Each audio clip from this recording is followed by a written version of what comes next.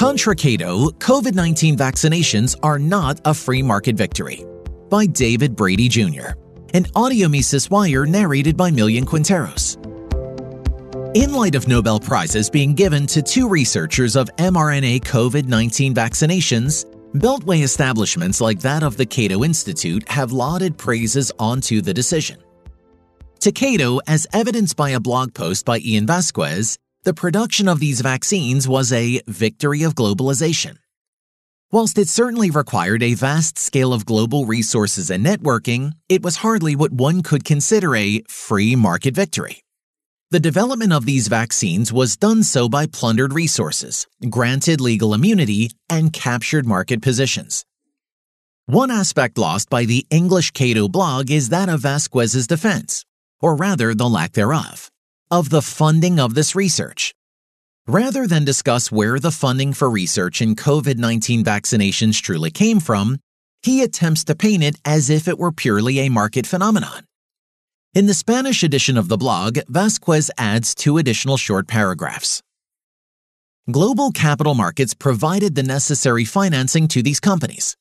Moderna was founded last decade as a private company with $40 million in venture capital funding.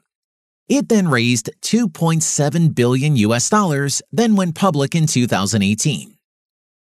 BioNTech raised hundreds of millions of dollars through global private stock listings before going public.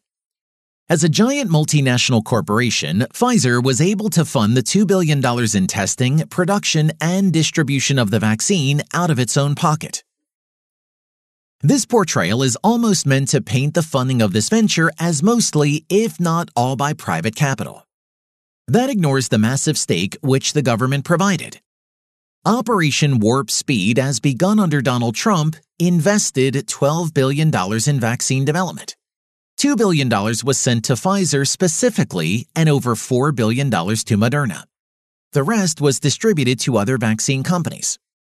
The U.S. government then spent $30 billion purchasing vaccines from these companies, $25 billion of which went to Pfizer.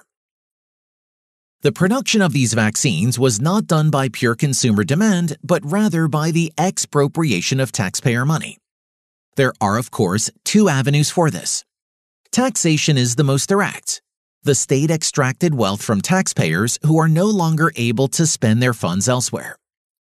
This is similar to Frederic Bastiat's unseen, or as Per Bylund dubs it, the unrealized. Lines of production that may have been undertaken are halted by the expropriation of these people by taxation. Much the same can be said about inflation. Inflating a way to pay for these vaccines results in the ever-dreaded Cantillon effect, as well as the devaluing of the general currency. Those receiving the newly created currency benefit first, meaning, of course, the vaccine companies. But that need not be the only line of attack against so-called claims that Operation Warp Speed was some free market venture. They may laud the supposed deregulation given to companies and the cutting of red tape as some evidence that it is a free market result, yet that hardly seems to be the case. The deregulation was only temporary and for a select few contracted companies. To a Rothbardian, a monopoly means only that of a government-granted right. Police are monopolies on law enforcement. The post office is a monopoly. The British East India Company was long a monopoly. However, one could very well make the case for the concept of a captured market. This could likely be defined as a market through which regulation is used to stifle competition. This is done through the lobbying of the political body for regulations that drive up compliance costs for their newer competitors. These vaccine manufacturers were given the near-exclusive right to produce treatments. In fact, other treatments were actively barred or lobbied against by the government itself. One need only look at the condemnation of ivermectin after its popularization by Joe Rogan. Legally, unless a drug is approved by the Food and Drug Administration, patients are not allowed to use it. Potential treatments for COVID-19 may have gone undiscovered because of overregulation. This regulation was excused and fast-tracked only for these vaccine manufacturers. That's hardly free market, is it? Perhaps the most damning of them all to the free market effort argument is the legal immunity granted to vaccine manufacturers. Since the Reagan administration, the National Vaccine Injury Compensation Program has existed to provide compensation to those injured by a vaccine on the childhood vaccine schedule. Rather than the traditional tort law system in which those injured would be able to bring lawsuits against the manufacturer, they are compensated out of a fund. This fund is paid for by a tax on each vaccine. Thus, so long as the vaccination is on the schedule, there is no reason for specific liability over possible damages of a vaccine. Thus, absent true common law liability, the vaccine manufacturers are incentivized to act recklessly and get their vaccines to be granted this legal immunity. However, the COVID-19 vaccines have not met this designation yet. These vaccines were granted special legal immunity under the PrEP Act. This special immunity is set to expire in 2024, leaving two avenues for the manufacturers: lobby for a further reinstatement of the PrEP Act protections, or have their treatment placed on the children's vaccine schedule.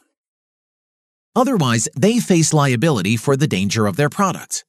The latter seems to be the approach of Pfizer and the Food and Drug Administration, which has added the COVID-19 vaccine to the 2023 vaccine schedule recommendations. The whole operation reeks of cronyism. Every step of the manufacturing process is a deadly reminder of cronyism. It is funded by the taxpayer through taxation or inflation, both of which rob the market of genuine human economic action. The privileges of this expropriation are then given to a chosen few, and even those who would offer true market goods are prevented from providing them. Finally, it is then protected from any semblance of error by the government.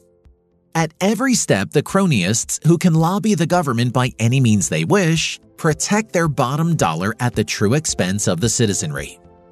These vaccines are not a free market miracle, but rather another sad product of cronyism. For more content like this, visit Mises.org.